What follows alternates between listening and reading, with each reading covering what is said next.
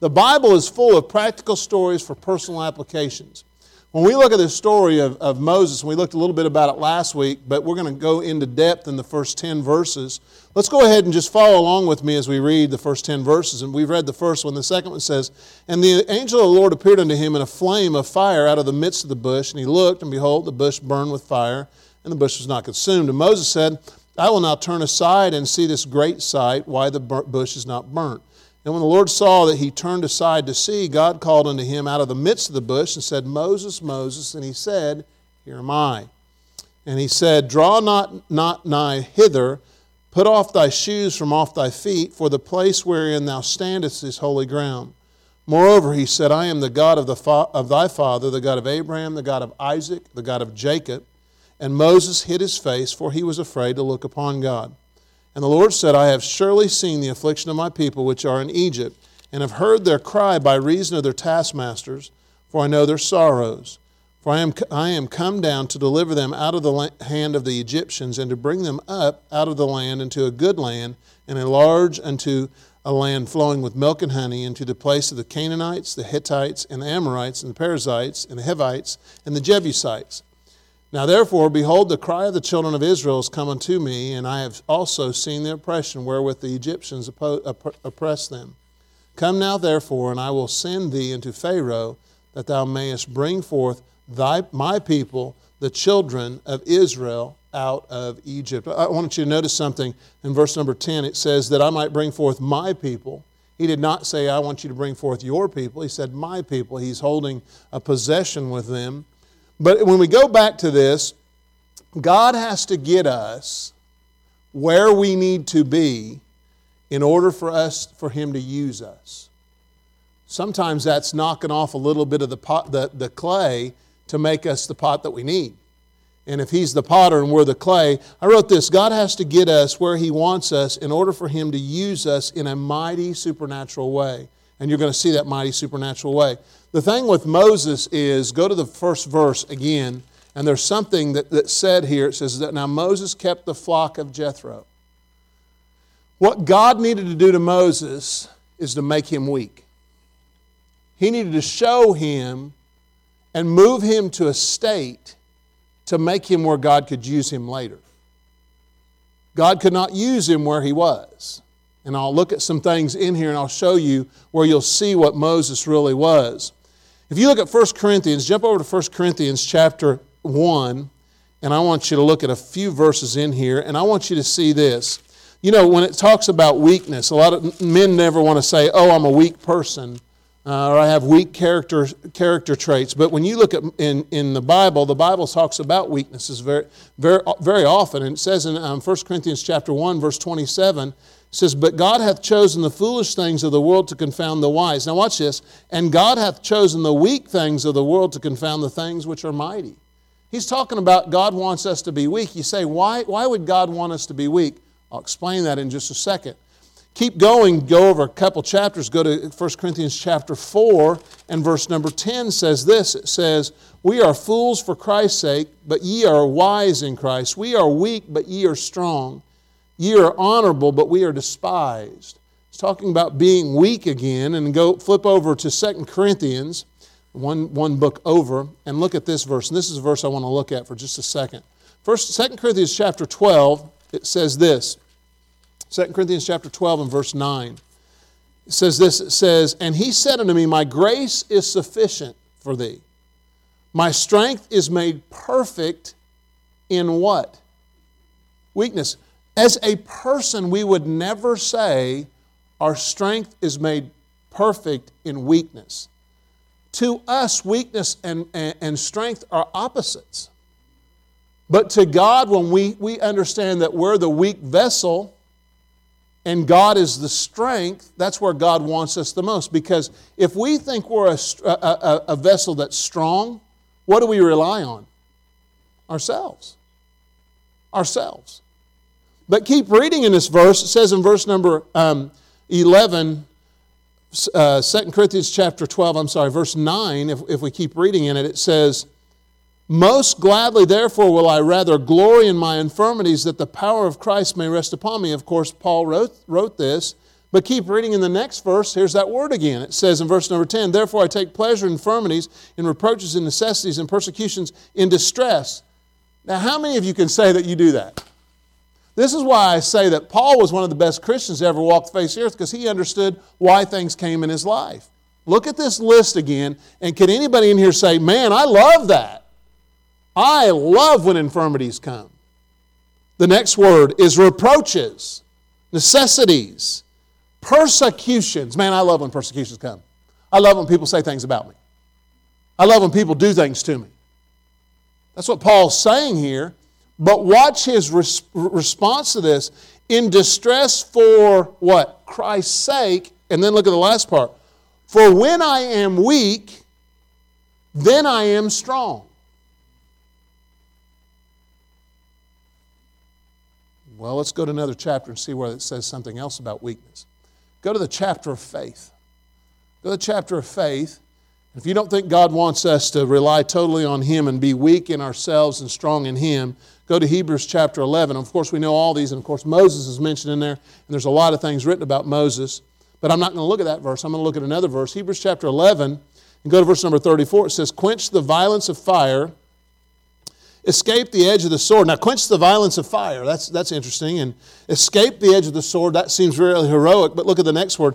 Out of weakness were made strong. Wax valiant in fight.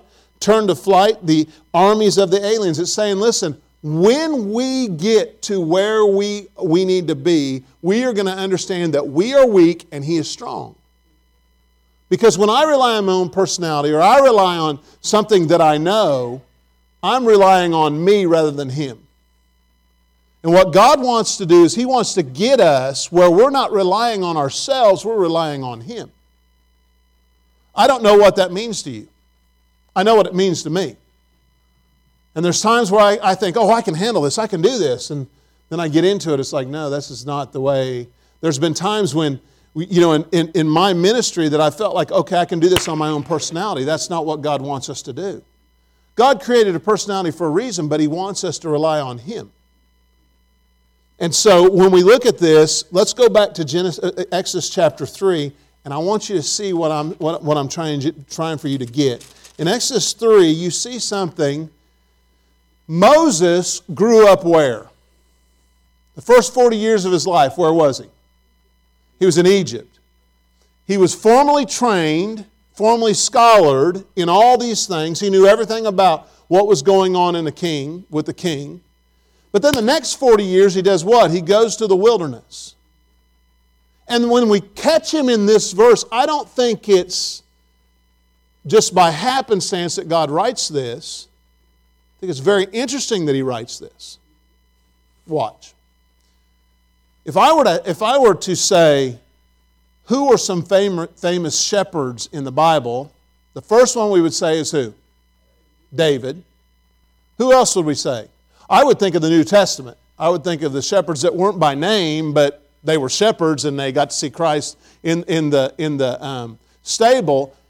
But we never say Moses the shepherd. We just don't think of him that way.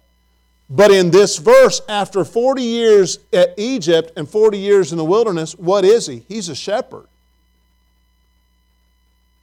Now God has made him what he needed to be. The shepherds in the Bible were always what? The lowest job you could possibly have. Why was David a shepherd? Because he was so young. He would later be what? A man of war. But he's also a shepherd. Did God teach David stuff as a shepherd? Absolutely He did. We have Psalm 23 because David was a shepherd. What else did he learn? He learned how to kill a bear. He learned how to kill a lion. He killed him a way I wouldn't kill him, but he killed him that way. He learned a lot of different things. But here you have Moses, and he is not the same person that he was. Let's see this really quick. Go back to Exodus chapter 2. And let's pick up another story with him. We read this a couple weeks ago, but Exodus chapter 2, you see in verse number 11, and it came to pass in those days when Moses was grown, he was no longer a child, and he went out with his brethren and looked on their burdens, and he spied an Egyptian smiting in Hebrew one of his brethren, and he looked this way and that way, and when he saw that there was no man, he slew the Egyptian and hid him in the sand. Let me ask you this one question. Is he the same person in this verse as he was in Exodus chapter 3, verse 1? No. You know he's filled in with this? He's filled in because I'm educated, I know what I'm doing, I'm going to protect. Almost a form of arrogancy and pride. So you see him with being arrogant and pride, and then you read the next two verses, and it says, "And when he was out the second day, behold, 2 men of the Hebrews strove together, and he said to him that did the wrong, Wherefore smitest thou thy fellow?" Look at these three questions. Wherefore smitest thou thy fellow? And he said, Who made thee a prince and a judge over us? What's interesting is God did. Now, God had already made him a prince, but later on, God's going to make him a judge. And he's going to help Israel and judge them and bring them into what they need to be. So God's done that, but that's a question that they don't understand at this point. And the third question is this: Intendest thou to kill me as thou killedst the Egyptian? Now when I look at this, there's two things that this guy did. He either used sarcasm when he said it, or he was scared of what this guy was going to do to him. But watch Moses' response. In the first two verses, he's arrogant and prideful. In the second two verses, he's full of fear and insecure. Look at how it responds. And Moses feared and said, Surely this thing is known, and he flees. Now this was all in God's plan, but if you look at Moses in these verses, and you look at Moses in Exodus chapter 3, verse 1, he is a different person. He's no longer arrogant. He's no longer prideful. I would say this, he even dresses a whole lot different. I think he was dressed in the full regalia in this verse, but then when you get there, he's in rags, tattered clothes. He's fielding these sheep. And when I think about this, it's just interesting how God changes us. He changes us really quick. In Exodus chapter 3, it says this. It says he kept the flock. I want to give you some things about Moses the shepherd. Moses the shepherd was not arrogant and prideful now. Not only that, he was not fearful or insecure now. He was broken. He didn't have all the money that he had before. But I found out really quick that God loves a broken vessel because he can fix it. You ever thought why that verse is in the Bible where it says it's hard for a rich man to go into the kingdom of heaven? Why? Because they're not broken. They've got everything they need. Why do they need God? When you've got all the power, as Moses did in Exodus chapter 2, then all of a sudden, Exodus chapter 3, he has no power. He's just watching some dumb sheep. So Moses the shepherd was not arrogant or prideful. Moses was not fearful or insecure, Moses the shepherd.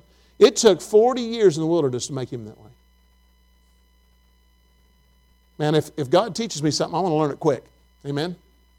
I don't want to spend 40 years learning it. And for 40 years, he teaches him this.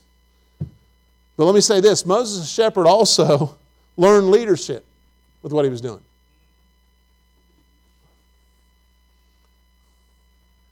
Have you ever cared for a dumb animal? When you care for a dumb animal, you're the one in charge and you're the one that they're watching.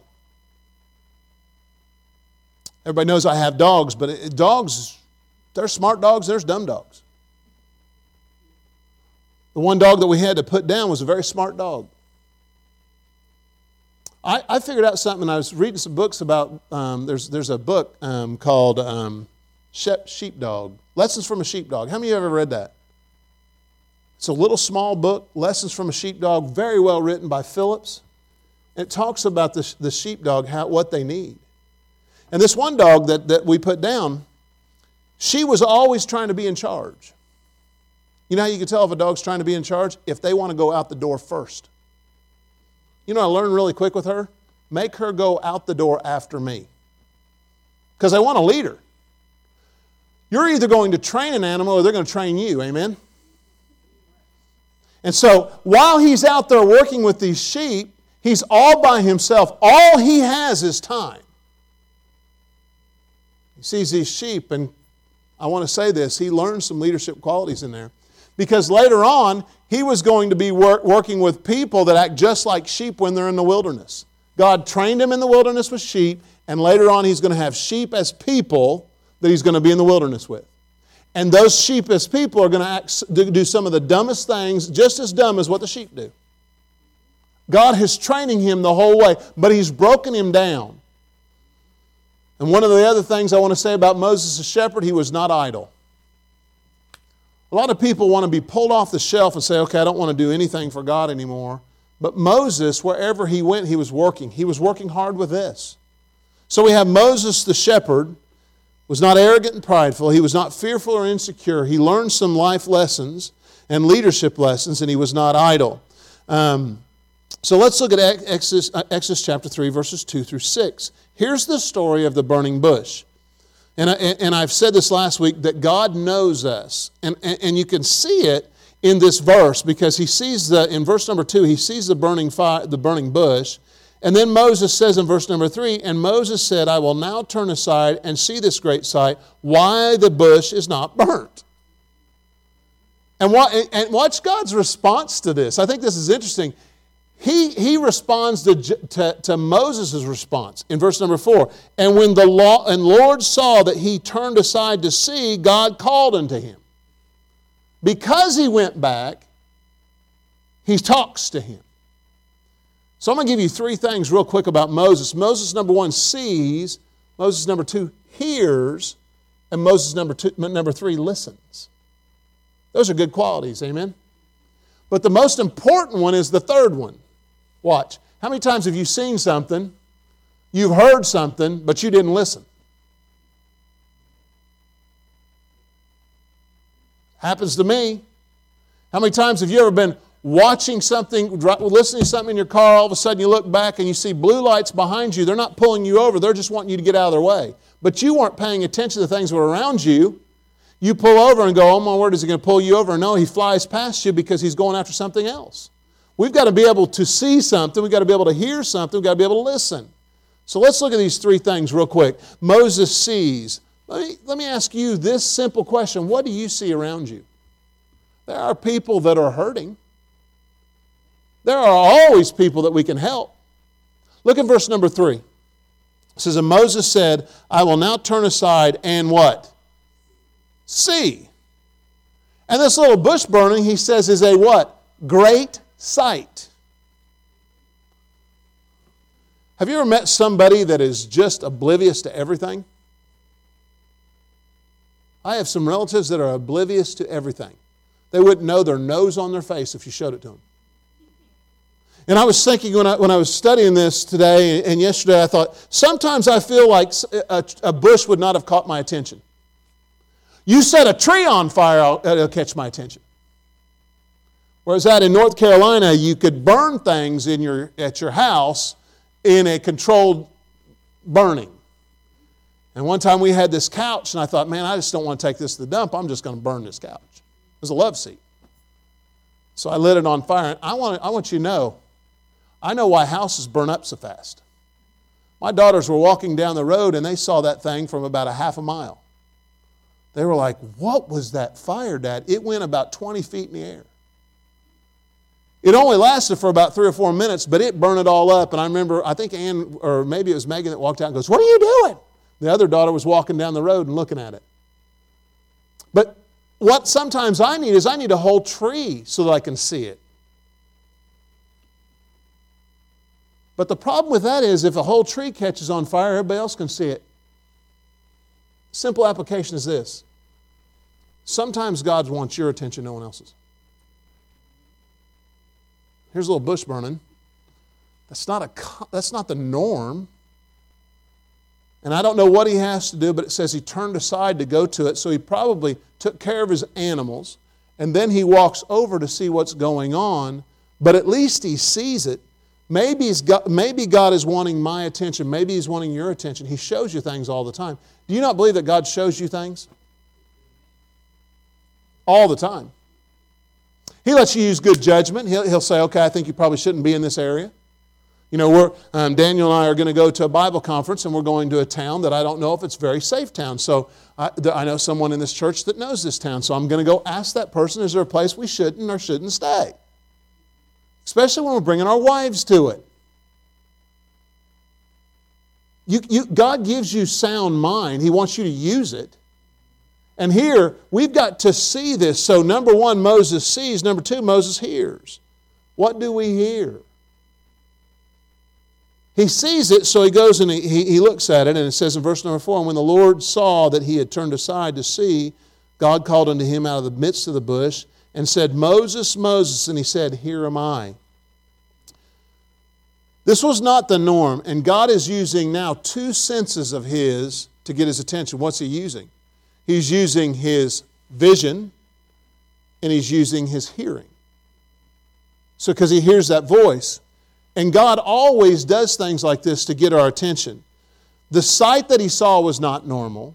The sound that he saw was not normal. Now, I don't want you to raise your hand, but how many of you ever talked to a bush? It's funny, I have my son-in-law from North Carolina, names all of his plants. He has names for all of them in his house. So my wife figured that out, and when he came over one time, he said, this, is it Jeremy? What's the name of the one? Jeremy. Okay, no offense, Jeremy. But he named one of our plants Jeremy. I was like, that's different. Okay, so we buy another plant, and Ann takes a picture of it, sends it to him, and says, what's this plant's name? And so he comes up with a name. And I thought it was a boy plant, but he named it a girl name. What's the name? Okay, all right. Well, he's got a name for it. He remembers it, and when he comes over, he talks to it. Now, he's not crazy. He just likes to talk. He sees these plants and names them. Now, let me ask you this. Riley's walking into the church. Unbeknownst to him, I put a speaker in one of those bushes outside. And I start talking to him.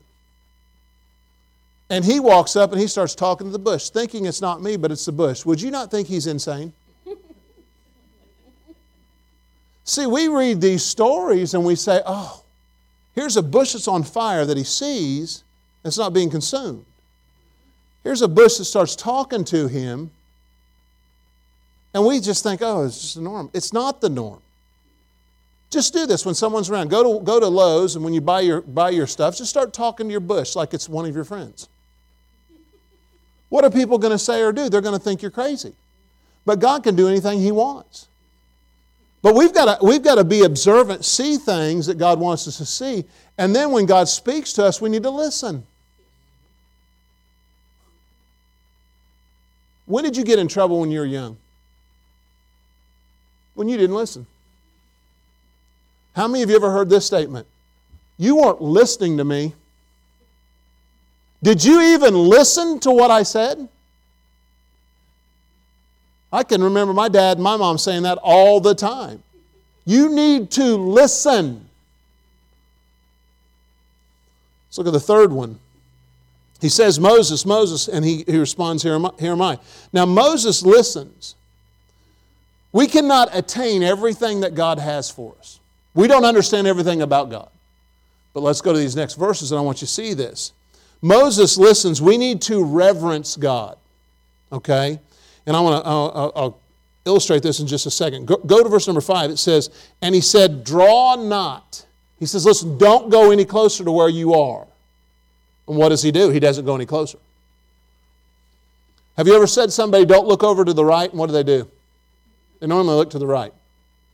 Here he says, draw not, and he doesn't do it. Now look at the next one. In verse number 5, it says, take off thy shoes, and he takes off his shoes. The whole time this bush is burning and it's talking to him, everything it's saying, Moses is doing. And to show you how reverent Moses is to him, in verse number 6, it says, and Moses hid his face, for he was afraid to look upon God. So we have Moses, he sees, Moses, he hears, and Moses, he listens. Then when God speaks to him, what does he say? He says, I am the God of thy father. He's not referring to Pharaoh, he's referring to his earthly father. He says, listen, your father served me, and you don't need to be doing this Egyptian thing, and I don't think he was, but he's saying, listen, I am the God of your father. Then he lists some people.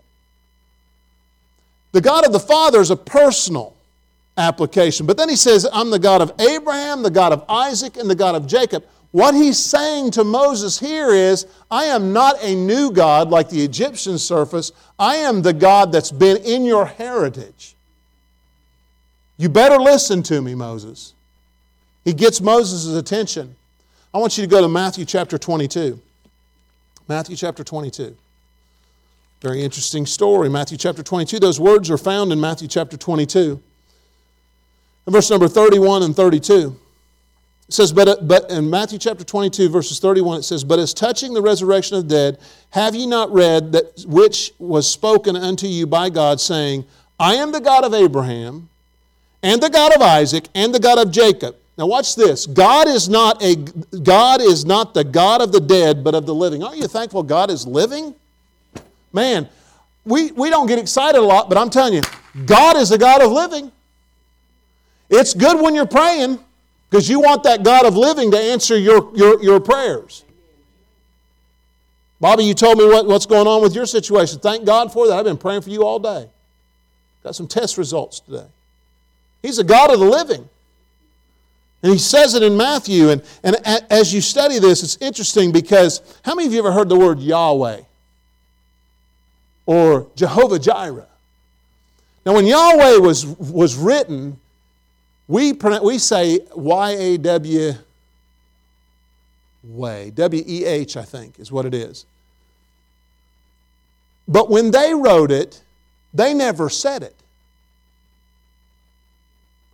There never was a vowel in their language with that word. All it was 4 letters. It was all consonants. Do you know why they did that? Because to them, Yahweh, and they'll tell you they don't even know if that's how they pronounce it, but they think that's how you'd pronounce it. But if you go back and you study this, they didn't want to say His name. Because His name was so reverent that they didn't want to speak it. Remember when He says, who are you? What am I going to tell the people who you are? What does God say to Him? I say that the I am. That's the word Yahweh or Jehovah Jireh. Tell Him who you are. Man, we have a God that needs our reverence. So when He tells you to do something, you better do it. Most Christians, if they were Moses, you know what they'd say? Do you mean take my shoes off? Can I just leave my shoes on for just a little bit? I don't think Moses took any time there. I think his shoes were off. And I think when they said, don't come any closer, there was not an ounce of weight in his body that said, okay, I'm going to just get a little bit closer. He wasn't like we are. If you've ever had 2 children, remember that line that you put in the back of your car? This is your side, this is my side. Don't come over here. And what do? They always put their hand over. A preacher that I worked for one time got mad at his wife's cold feet. Middle of the night, she kept putting her cold feet on, so you know what he did? And I wouldn't recommend you do this. He took a black marker in the middle of the night, pulled the sheets all the way off the bed, and took a black marker on the white sheets and put it down and said, you stay on that side and I'll stay on this side.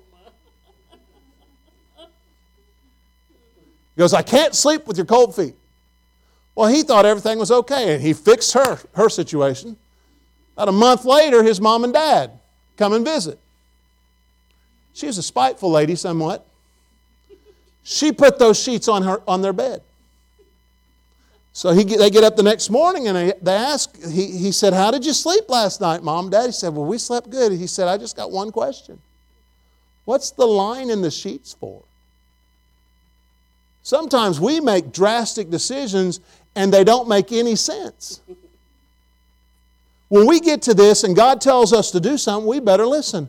When God said, don't come any closer, He didn't come any closer.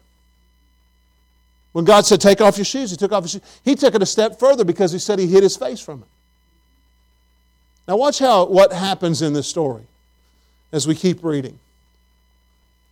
So we have that Moses sees, Moses hears, Moses listens. But watch what God says. God says in these next couple of verses, He says, in verse number 7, and the Lord said, I have surely seen the affliction of my people which are in Egypt. Keep going on this and keep reading, and it says, and I have heard their cry by reason of their taskmasters. It's interesting, the two things that catch Moses' attention is the sight and the hearing of the bush. Look at this. I have seen thy affliction. His eyes have seen it. He says, and I have heard their cry. These are the two senses that Moses is banking on. Then he says this, he says, and I know their sorrows in the same verse. You know what that tells me? That God knows everything. If there's ever a doubt in your mind, God knows everything. And the Israelites at this particular time, they were all about themselves. But God had to break them down as much as He had to break Moses down. Now keep going. It says, when God comes down, we need to go up. Amen? Watch what it says in verse number 8. And I am come down to deliver them out of the hand of Egypt, and to bring them up out of the land unto a good land, and a large into a land. What I've got written down here is, listen, God wants us to come to His level. Will we ever attain that? No, but when He comes down, you better go up. He's trying to teach us this. Then He says this, He says, the land of milk and honey. How many of you have ever heard that? There's songs that say the land of milk and honey. You know what that signifies? There's two things that it signifies that I wrote down. Number one, blessings. God's going to bless us. Did God bless the Israelites? Absolutely did. He still does to this day. I wonder why sometimes He blesses them so much. But you know what else milk and honey refer to also? Work. Where do you get milk? Don't say the grocery store. Where do you get milk? I'm going to go for a cow guy over here. Wayne, do you get milk from a cow? Amen. Takes some work. Yeah, I don't think when God was saying that there was a creek full of milk coming down. Remember one time we took the kids to camp and our counselor said, don't drink the water. And they said, there's nothing wrong with this water. And I said, you don't need to drink the water in this creek. And none of them would listen, so I took two of them. I said, here, I want to show you something. I walked them up the creek a little bit. What the ones down the creek didn't understand, that there were cows standing in the front of where they were upstream that were going to the bathroom in the water, and they were drinking it downstream.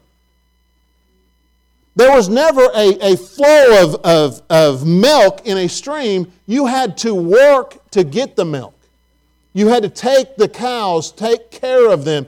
And if you've ever been with a dairy farmer, it's work. And the second thing is bees. You don't get honey from nowhere, you get honey from the bees, and you have to take care of the bees. There's work involved with this. Then he does something that's very interesting. Look at this list. Verse number 8. Unto the place of the Canaanites, the Hittites, Amorites, Perizzites, and the Hivites, and the Jebusites. Now, I don't know if Moses knew who all these guys were, but these were 6. They weren't tribes. These were 6 nations that they were going to have to deal with. And these were heathen nations. They were terrible. Some of them were terrible. Now, when you fight one particular person, you can't fight another person the same way. I remember when when I went through BLET, they told us, they said, you got to figure out what their weakness is and go after it. And I met somebody that was in Taekwondo. Well, if you know anybody about Taekwondo, what do they do? They kick. So if you want to fight somebody in Taekwondo, you stay really close to them so they can't roundhouse you with their foot. But when I was studying this, the diversity of these people, you can't fight each one of these the same way. Let me tell you a little bit about these countries that they're listing. Number one, the Canaanites, they were highly civilized. They had all the modern things that they had, and they had everything that you could think of. The Hittites were known for their pagan gods. The problem were the next list of people, the Amorites. The Amorites were not civilized, they were barbarians. You can't fight the first one like you fight the third one. They fight different, they think different, they act different. He's listing all these things. The Perizzites worked closely with the Amorites. The Hivites, they were tent dwellers. They were a lower citizen than what the other ones were. And the Jebusites originated in Jebus, which is the city that we call now Jerusalem. See, some of these countries were wiped out by the Israelites when they went through the wilderness. Others were not. In fact, the last two, Hivites and Jebusites, you'll find out that Solomon used them for slave labor when he built the temple. So God's saying, listen, all these different things you're going to have to deal with. Keep going in verse number 9. It says verse number 9, Now therefore, behold, the cry of the children of Israel is come unto me, and I also seen the oppression wherewith the Egyptians oppressed them. God sees our oppression. God sees our problems. He hears us. He sees us. He knows. We need to see Him. We need to hear Him. And we need to listen to Him. But there's one thing I want you to see. Go to verse number 8. And watch this. Watch what God says. It says, And I am come down to deliver them out of the hand of Egypt. Who's speaking? Who's speaking? Verse number 8. God is. Let's read it together. I want to make sure everybody's awake. Let's read the first part. All the way up to Egyptians. Okay, here we go. And I am come down to deliver them out of the hand of the Egyptians. Okay, let's do it one more time and we can do it better than that. All right, here we go. And I am come down to deliver them out of the hand of the Egyptians. When you read that, what do you think? That God's going to take care of it. Right? Go to verse number 10. Come now therefore, and let's read the next statement for me, with me. And I will send thee unto Pharaoh. Wait a minute. God said He's going to take care of it, and then He says, I'm going to send you to do it. Which one is it? Yes. Both. Listen to the statement. God wants to use people for His work. Just like Moses. God wants to use you. God wants to use me. He chooses people. Why does He choose people? He could choose people for any reason. Could He have not had a burning bush with Pharaoh and said, hey, listen, you need to let these Egyptians go? Later on in this chapter, He's going to tell him that he's going to go see Pharaoh, and then He's going to, in the same passage, God's going to say, but He's not going to let my people go. Now, I don't know about you, but I would think this whole thing through and say, well, God, why do you want me to go if He's not going to let His people go? And you said you're going to get them out, and you want me to go, and you want to use me. That just doesn't seem right. God doesn't think like us. God knows exactly what the Israelites had to do step by step. God knew exactly what Moses had to do step by step. But He also knew what Pharaoh had to do step by step. So all these people are different people that God works different ways with. Let me end it with this. It says, I will send thee unto Pharaoh, that thou mayest bring forth my people, the children of Israel, out of Egypt. Moses is eventually going to do that. It's going to take a while, but Moses is going to eventually do that. My question to you is this. What does God want you to do? What does God want me to do? Think about this. He goes to the wilderness to a shepherd that has ran away from Egypt because he killed a man, and all of them know it, and He's asking him to go back to Egypt and bring them out to go to the exact same place where he's at now. Would that be your plan? Wouldn't be my plan. But it was God's plan. Next question to you is this. What do you see? What's around you that God wants you to see? Oh, He's not going to have a burning bush, but He'll show you things.